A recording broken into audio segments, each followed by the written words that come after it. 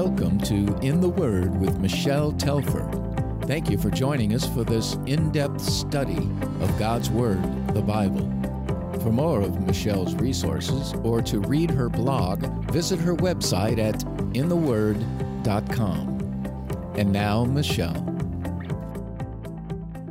Father God, thank you for this opportunity to share this message today. And as always, I pray that I'd not get in the way of what you plan to do, but that you would speak in Jesus' precious name. Amen. Well, I thought I'd start today by telling you a little bit of my background. I came to the United States with my husband and 2 children in 1999, but I was born in a very small town called Luanshya in Zambia. My father worked underground on the large copper mine there, along with several thousand others. But like many miners the world over, our family was not well off. Our house was very small and we didn't have a lot. My parents were not from missionary or even Christian stock, as you might imagine. In fact, they didn't follow God at all. And when I accepted Christ as my Savior in my mid-20s, my father was actually very disappointed in me because, to be honest, he thought that Christians were weak and that they lacked intelligence. Coming from humble circumstances, I was not able to go to university, but that did not limit God's plan for me. As early on in my walk with Him, I distinctly heard God's call that I was to teach His Word.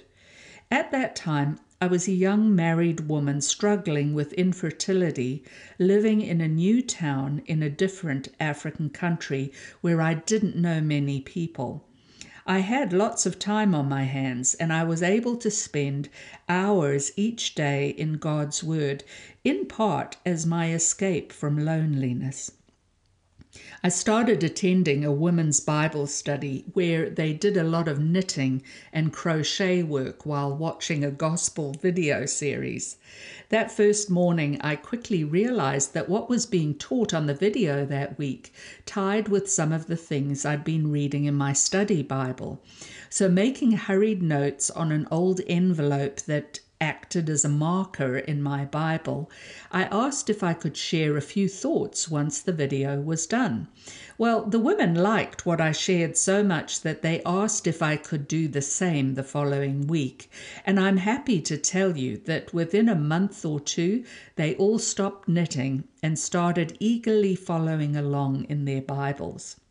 Though it was never undertaken lightly or without the prayerful support of many others, as God opened the door, I stepped into the ministry He led me to.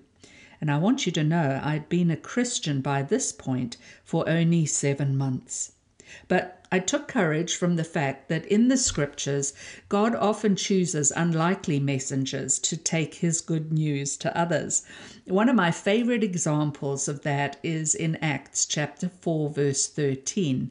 2 simple fishermen, Peter and John, had been teaching and speaking of Jesus with such authority that when the Pharisees and religious leaders saw the boldness of Peter and John and perceived that they were uneducated and untrained men, they marveled, and they realized that they had been with Jesus.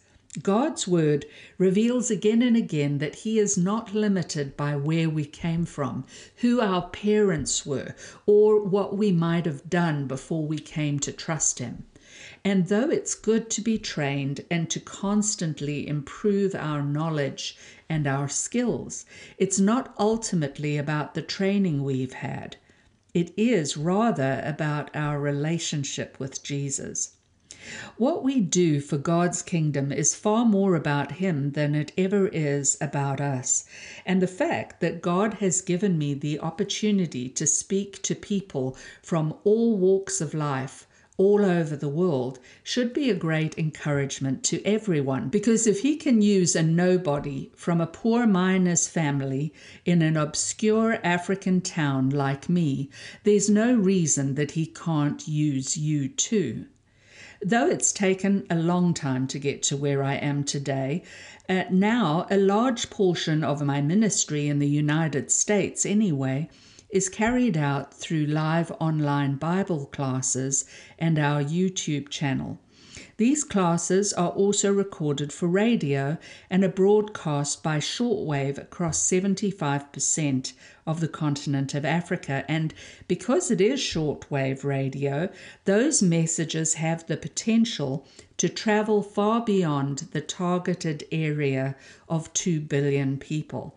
In fact, we know that the broadcast actually reaches as far away as New Zealand, and I've even received a listener's question from someone in Germany. Other shorter messages are broadcast across the Middle East, and of course there are the podcasts as well.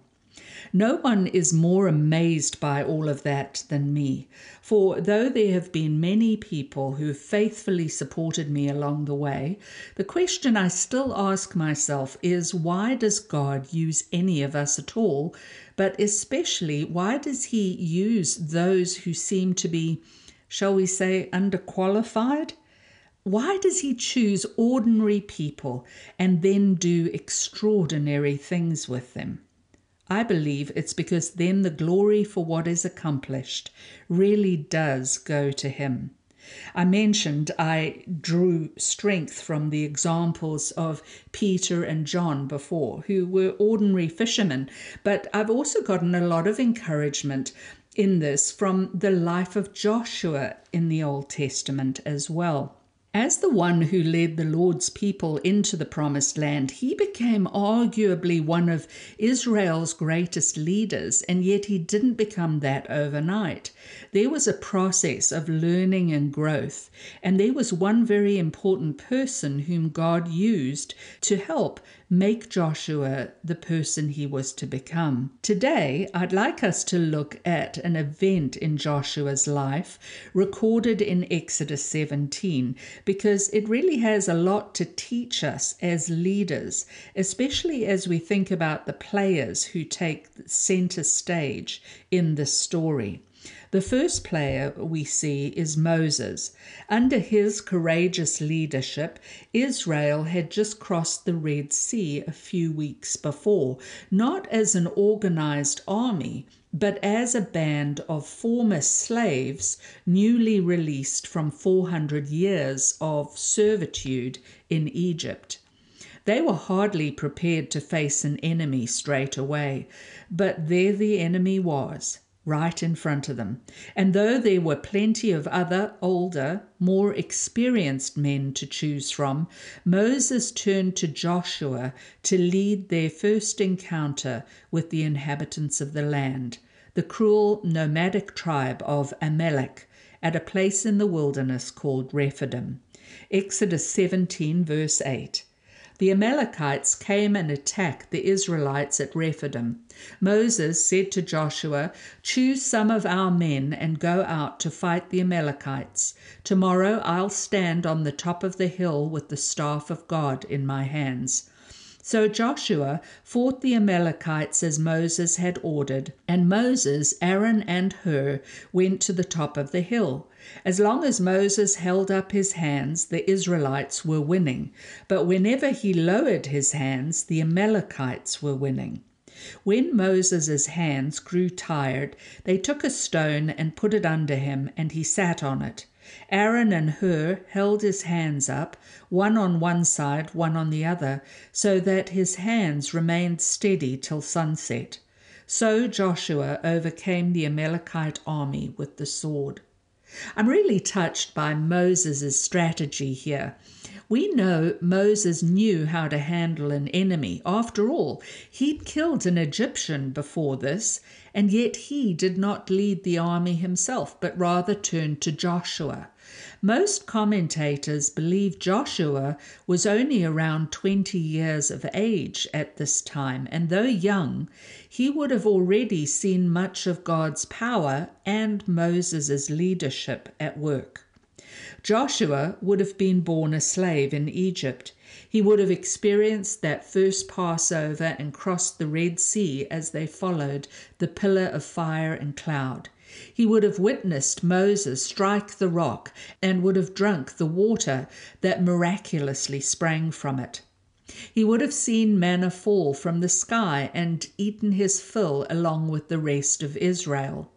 Joshua already knew from personal experience that the God they were following was the mighty God who saves, and that Moses was his chosen leader. And so when Moses called him to lead the battle, Joshua didn't hesitate or question. He responded in faith and obedience based on what he already knew of God's power and faithfulness. Nothing gives us the impression, though, that the men of Israel had any fighting ability at this time whatsoever. But Joshua stepped out in faith, and it really became a turning point in his life that prepared him for the future God had planned for him. The amazing victory at Rephidim taught Joshua that it is really the Lord who saves, and that he will be with us in the battles of life. But it also taught him how those battles are won. While he was in the thick of things, battling the enemy face to face, Moses stood on top of the hill and raised his staff over the scene below. This wasn't just any staff. It was a symbol of God's presence with them. This was the staff that had parted the Red Sea and brought water from the rock in the desert. Moses was calling down the power and presence of God on Joshua as he battled. What an encouragement Joshua must have received looking up and seeing Moses praying for him, reminding him where the victory would come from. I want you to notice as well that Moses didn't stand there alone. As fatigue slowly crept through his arms, Aaron and Hur came alongside to steady his hands, and he humbly accepted their help. Moses, Aaron, and Hur were individually some of God's strongest leaders, and yet they needed one another for God's purposes to be fulfilled. And it's no different for you and me today. The Apostle Paul tells us in 1 Corinthians 12 that we aren't lone rangers in serving God. As his children, we are the members of Christ's body on earth. We are one body united in him, but just like our biological bodies, the body of Christ has many individual parts. Each of us is unique and necessary, and we all have an important part to play as we work together to see God's purposes accomplished. I have an illustration that really might be helpful. Think of it this way. One day a man was walking alongside a lake when suddenly he heard a cry for help. Turning around, he looked towards the water and saw a person drowning. Immediately he ran to where he could reach the individual and grasped them with his hands. He pulled with all the strength of his back and legs until they were safely on shore. In that rescue, each of the different members of the man's body had different parts to play. One was not more important than another. If it were not for his ears, he wouldn't have heard the cry. Without his eyes, he couldn't have found the person. He wouldn't have been able to reach them or save them without the coordinated efforts of his legs, arms, hands, and back. If any one of those different parts of his body had not done its job, the drowning person would have been lost. The same is true in the body of Christ. We are all vital to God's rescue plan. We need one another, and it's necessary that we not only do our work, but that we work together in order to accomplish God's purposes. The victory at Rephidim shows us there is no room for personal kingdom building when it comes to serving the Lord and doing his will. Our differing gifts and strengths don't set us against each other in some sort of spiritual competition. Rather, they enable us to work together, shoulder to shoulder, arm to arm, hand to hand, to see God's purposes accomplished. Rephidim was perhaps Joshua's first lesson in leadership. Think about what he learnt that day. He learned that God would never leave him nor forsake him, and that he was able to do all things through the one who gave him strength. He learned how prayer changes things, making the impossible suddenly possible. And he learned the value of each one playing their part. God was going to use this event to equip Joshua for future exploits. And he began by giving Joshua a promise. Immediately after their victory at Rephidim, God made a promise in Exodus 17, verse 14, that he wanted Joshua particularly to hear. Then the Lord said to Moses, "Write this on a scroll as something to be remembered, and make sure that Joshua hears it, because I will completely blot out the name of Amalek from under heaven." Moses built an altar and called it "The Lord is my banner." He said, "Because hands were lifted up against the throne of the Lord will be at war against the Amalekites from generation to generation." So what was it that God wanted Joshua to be sure to hear? It was that he would completely blot out the name of Amalek from under heaven. This promise about the annihilation of the Amalekites actually prepared Joshua for what lay just ahead for him. After Rephidim, the Israelites journeyed on, and soon they were poised to enter the promised land. In Numbers 13, God told Moses to send one man from each of the 12 tribes to spy out the situation and report back on what the land was like and whether the different tribes who lived there were strong or weak, few or many. Joshua was one of those spies. After 40 days, they returned with their report, and the good news was that the land was amazing. They said it flowed with milk and honey, and they brought back huge clusters of grapes, huge pomegranates, and huge figs to prove it. The bad news was that the people were huge as well. Apparently, there were some actual physical giants in the land. 10 of the spies didn't believe Israel could conquer them, saying that they felt like grasshoppers when compared to them. Only 2 of the spies, the young Joshua and the much older Caleb, disagreed with that assessment. They believed that God would help them no matter who their adversaries were. Why do you think Joshua in particular would feel so confident about their chances against the people who lived in the land God had promised them?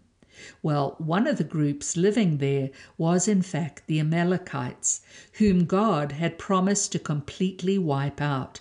Remember that God specifically wanted Joshua to know that he was going to remove the Amalekites from the equation and not allow them to hinder his people any longer. Joshua remembered both God's promise and his past faithfulness at Rephidim and applied it to the situation they were now in. If God could defeat the Amalekites as he'd promised to do, and he surely would, then he could easily defeat all the other ites in the land as well, even the giants that so terrified the other spies. It was faith in the promise of God and the sure knowledge of his faithfulness in the past that fueled Joshua and Caleb's obedience. Now, they weren't just being positive. They weren't just being brave. They were acting in utter faith that God would do exactly as he said he would and bring his people into the land. So Joshua encouraged the others to take possession of the land, believing that in God's strength they could certainly do it. The question is, would Joshua have had that confidence had he not experienced what he did at Rephidim, and had he not believed God's promise made there? What do you think? You're probably familiar with the rest of the story. Because of their unwillingness to trust the Lord and follow him into the land he'd sworn to give them, Israel wandered in the wilderness for 40 long years, 1 year for each day they'd spent spying out the land. With the exception of Joshua and Caleb, that entire generation of men who'd come out of Egypt died in the wilderness. They were not allowed to enter God's promised land because of their unbelief. Even Moses was not allowed to enter the land for his previous unbelief. So after the 40 years of wandering and the death of Moses, Joshua became the leader of Israel. He became the one who took the people into the promised land, leading them in the many battles they faced and establishing them in the place God had given them. But he could not have done that had it not been for Moses, who showed him the way. So let's think about what we see in Moses and Joshua in terms of what biblical leadership looks like. What did Moses, the mature, experienced leader, do for Joshua? He modeled obedience. His faith may have faltered at some critical moments, but the overall arc of Moses' life was one of obedience to what God told him. He modeled prayer, and not just at Rephidim. Moses spent time with the Lord, so much so that his face shone with the Lord's presence. You remember? Joshua would have seen that. And when the time came, he recognized what God was doing in Joshua's life. Moses gave Joshua room to be obedient to that calling and supported him in it. What did Joshua, the leader in waiting, learn about leadership from Moses? Well, he learned that leadership is about showing others how to follow God. It's about encouraging those around you to be faithful to God and to His Word. He learned that leadership is not always easy, that battles are a part of life and need to be met with faith, steadiness, and strength. And he learned that he was made for community and needed others to accomplish God's will, because we're always better together. So I guess my questions then to us all are these. How are we modeling true faith and obedience to those around us? What kind of footsteps are we leaving for them to walk in? How are our own support systems working? I mean, do we even have one? Who steadies our hands when fatigue sets in? Are we willing to take second place when necessary? Do we always need to be the point person, or are we willing to help sustain others in what they're called to do?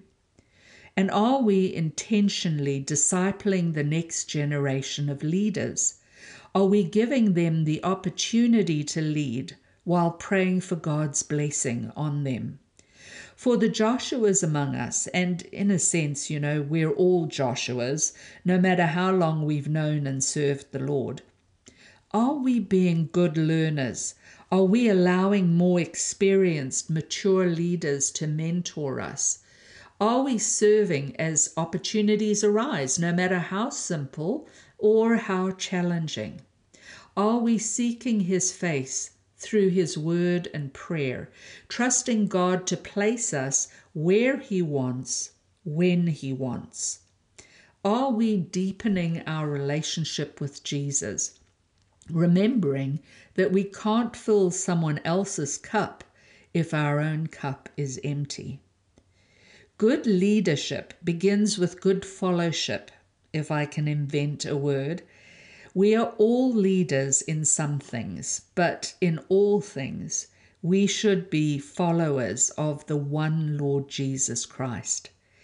May we truly be able to say to others, as Paul did, "Follow me as I follow Christ."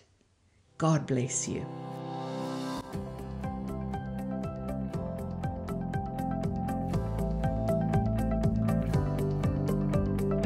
Thank you for listening to In the Word with Michelle Telfer. Join us next week as we continue our study from God's Word, the Bible. For more of Michelle's resources, visit her website at intheword.com.